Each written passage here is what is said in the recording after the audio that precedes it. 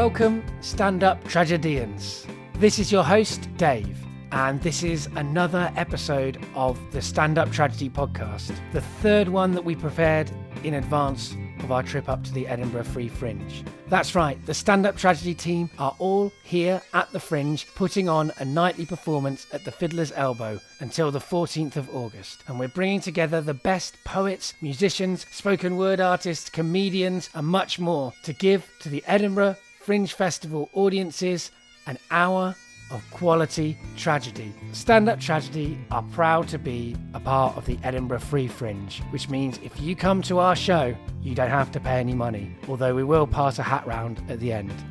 We've got amazing acts from the comedian Robin Ince to Rob Alton, the idiosyncratic spoken word performer, to Sugar and Vice doing cabaret, people doing things I'm not quite sure what they'll be. We've got someone playing a harp. We've got it all, and you can join us. We want you to not only get involved by seeing the show, but also by sharing your tragedy with us, your Edinburgh Festival tragic moments. You can tweet us about tragic acts that you've seen, or tragedies that have happened to you or your friends, or tragic ideas that you had, things that you saw on the street, on the stage, pictures, audio, video, anything. Our hashtag is tragic moments. On Twitter, we are at StandUp4Tragedy. You can like us or friend us on Facebook, and we'll be out and about capturing live tragic moments from festival goers, going up and down the Royal Mile and getting everywhere we can through the beautiful city of Edinburgh. What Stand-Up Tragedy have always been about is collecting and sharing tragedy. And one of the ways that we'll be collecting and sharing that tragedy is in our podcast, which will be coming out every day that the Fringe is running. So if you can't get to Edinburgh, this is the place to experience Edinburgh. And if you are at Edinburgh, this is a great resource for you to source out shows you'd like to go to, because a lot of the people we'll be featuring are doing full-length shows. Whilst we're spreading the tragedy around, we're going to sate your appetite for misery by sharing with you a tragic true story that was told at our last live London event at the Dog Star in Brixton on the 4th of July. This is Daniel Simpson.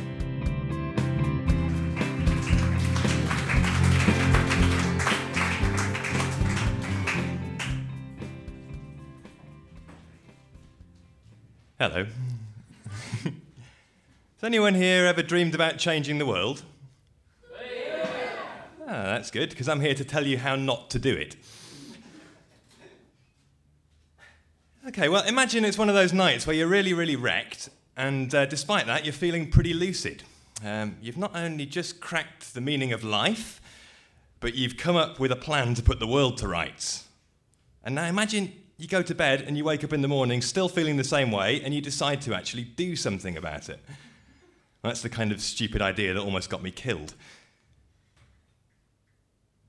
My plan was to start a Balkan Summer of Love.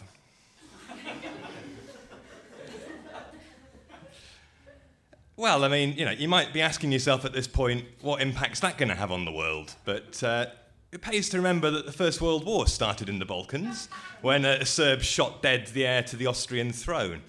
Fast forward a few decades, and Serbs were accused of starting the wars that had killed Yugoslavia. Now, these had finished by the time I moved to Serbia, but not a lot had changed. The country was run by the mafia, and most young people dreamed of leaving. So I thought, what if it became Ibiza crossed with Glastonbury? And I thought, this would be quite easy to engineer. All I'd have to do would be to get the government to decriminalise soft drugs, strike a deal with a few cheap airlines, take advantage of the copious amounts of cheap alcohol and attractive females and males, and invite all the young people from Western Europe to switch their holiday plans.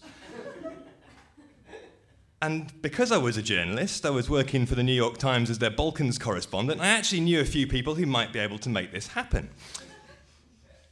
So, the other crucial bit of information to impart at this stage of proceedings is to remind everybody that this was about 10 years ago.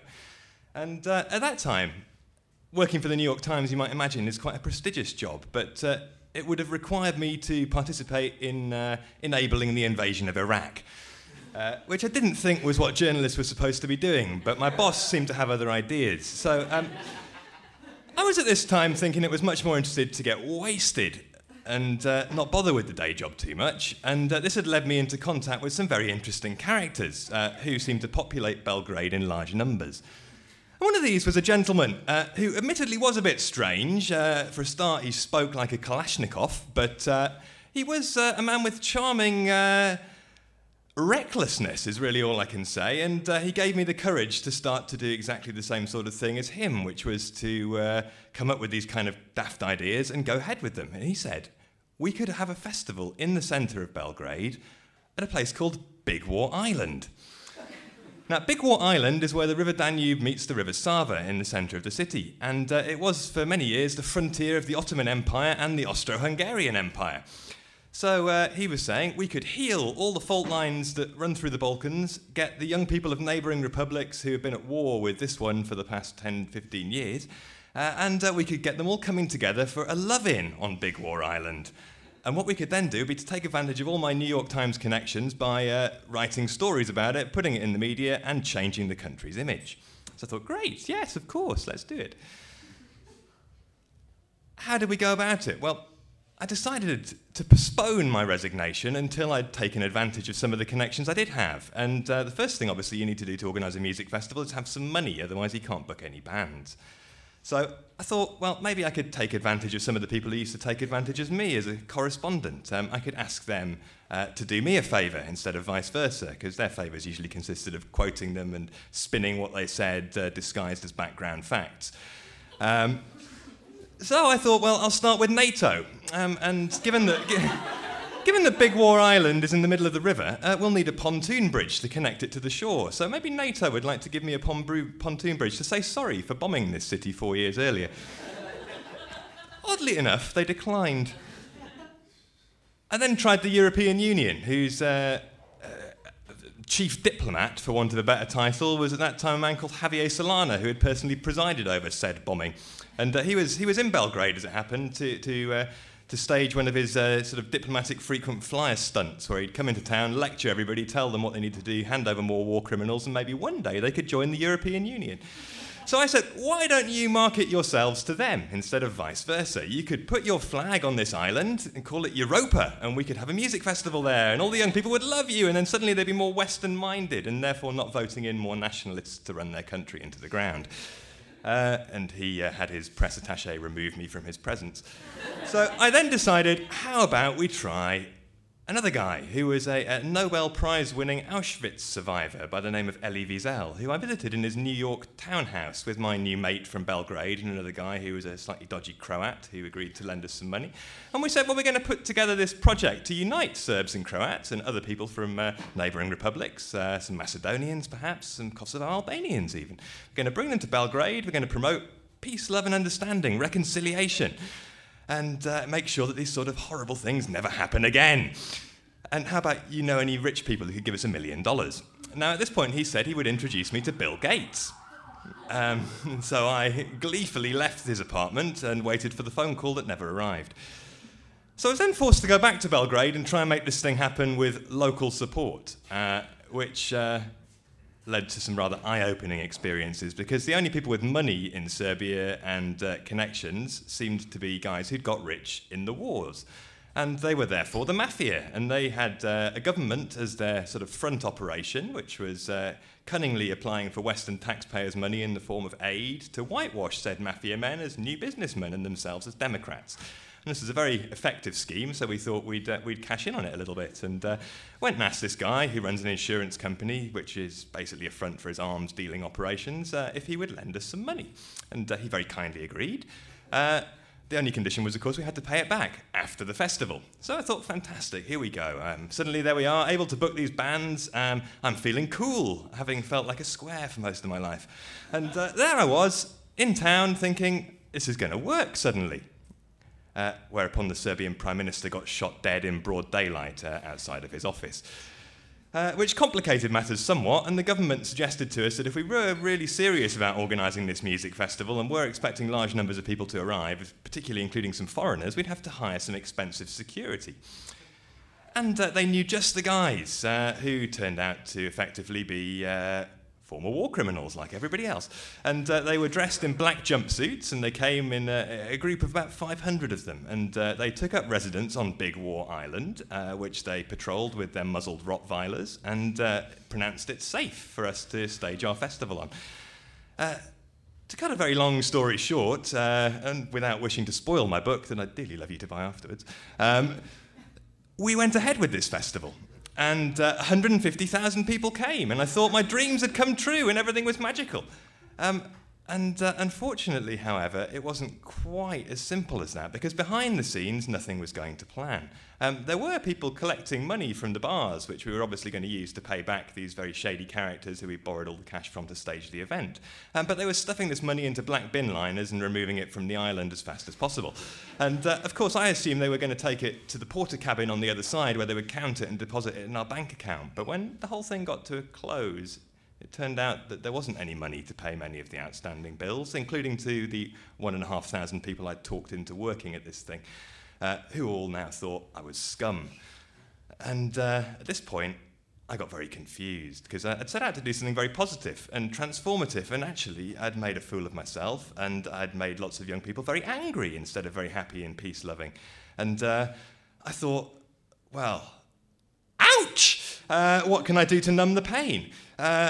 What can I do to try and cheer myself up? And I'd hoped, of course, to get rich on the back of all this, and that was not going to happen now. But there was a large bag of drugs that was lurking backstage that we'd bought to give to the performers. And I thought, well, why don't I just take that? Maybe I can sell some of it and make some cash. And there was quite a lot in there. There was a big brick of coke, basically about 100 grams worth, a bag of 500 pills, and half a kilo of hashish. So I retreated to my apartment and proceeded to have a 2-week bender. Whereupon I got extremely paranoid and started to realise that these people who were looking for money might come looking for the foreigner who would be presumed to have cash holed up in his apartment, and they might knock on my door, discover this, whatever remained of that by this point after I'd invited various friends to come and help me bosh through it. And they might then put me in jail for a very long time, where I would be swarthily gang raped by charming men. So I figured it was time to do a runner. I left the country in a hurry, and I retreated to a farmhouse in France where I hid, rather afraid, because I didn't really know what had happened. My business partner would only tell me that we'd been robbed by these security guards who we'd employed, who were, of course, in coalition with the government, being funded by Western taxpayers, and effectively, therefore, a front for the CIA. At which point I said, I'm in a Balkan conspiracy theory, and decided I would have to write all about it. Now, when I was holed up in my farmhouse, sat there with as much hash as I could get my hands on and staying awake for several days, thinking I was going to write the equivalent of the on-the-road scroll,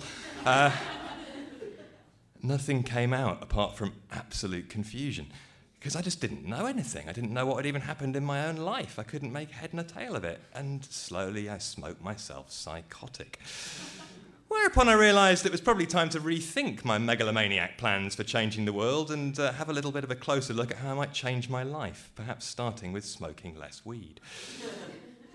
Now, fast forward 10 years, here I am. The book did finally get written. I didn't remain in a position requiring me to get French doctors to inject Valium up my backside, and the stupid ideas that I was playing with actually came true. In Croatia, there is now a large festival scene that young people from Western Europe flock to each summer, paying vast amounts of money. And if you or any of your friends might be going there this summer, and you would like to know the story of the pioneering event that ought to have come to that wonderful conclusion, you can buy my book for £5 and enjoy it. Thank you very much.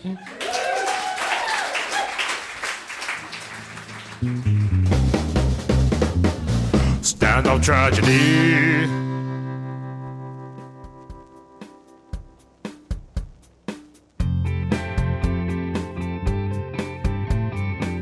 So Daniel calls himself a renegade correspondent, and he's recorded even more of this amazing story in his book, A Rough Guide to the Dark Side. And what he's written in there is almost unbelievable, but I promise you that it's all true. Find out more on his website, www.roughguidedarkside.com. And Daniel's going to be performing with us up in Edinburgh at the Fiddler's Elbow.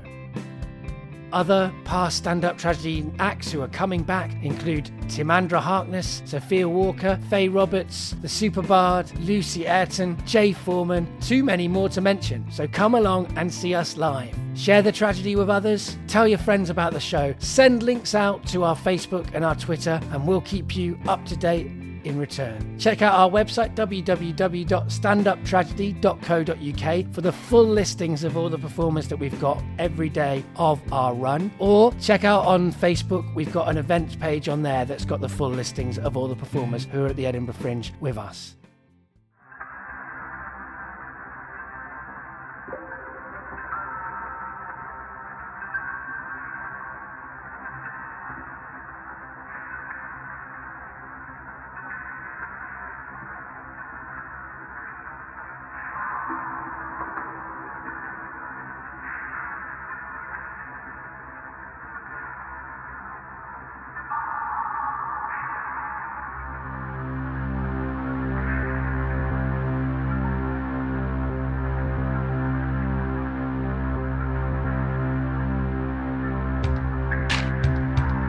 So keep listening and keep spreading the tragic word. Until tomorrow, the tragedy is over.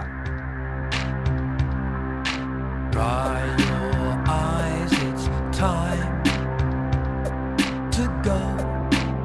Stand Up Tragedy is produced by Brian E. Hawkins with audio production from Stephen Harvey. The Stand Up Tragedy theme tune was created by Sam Wilkinson, who you can contact at radiojuan@yahoo.co.uk.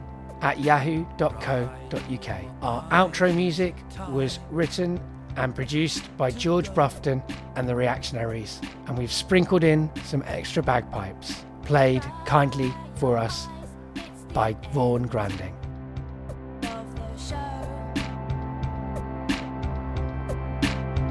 It's time to go. It's time to go. It's time to go. It's time to go.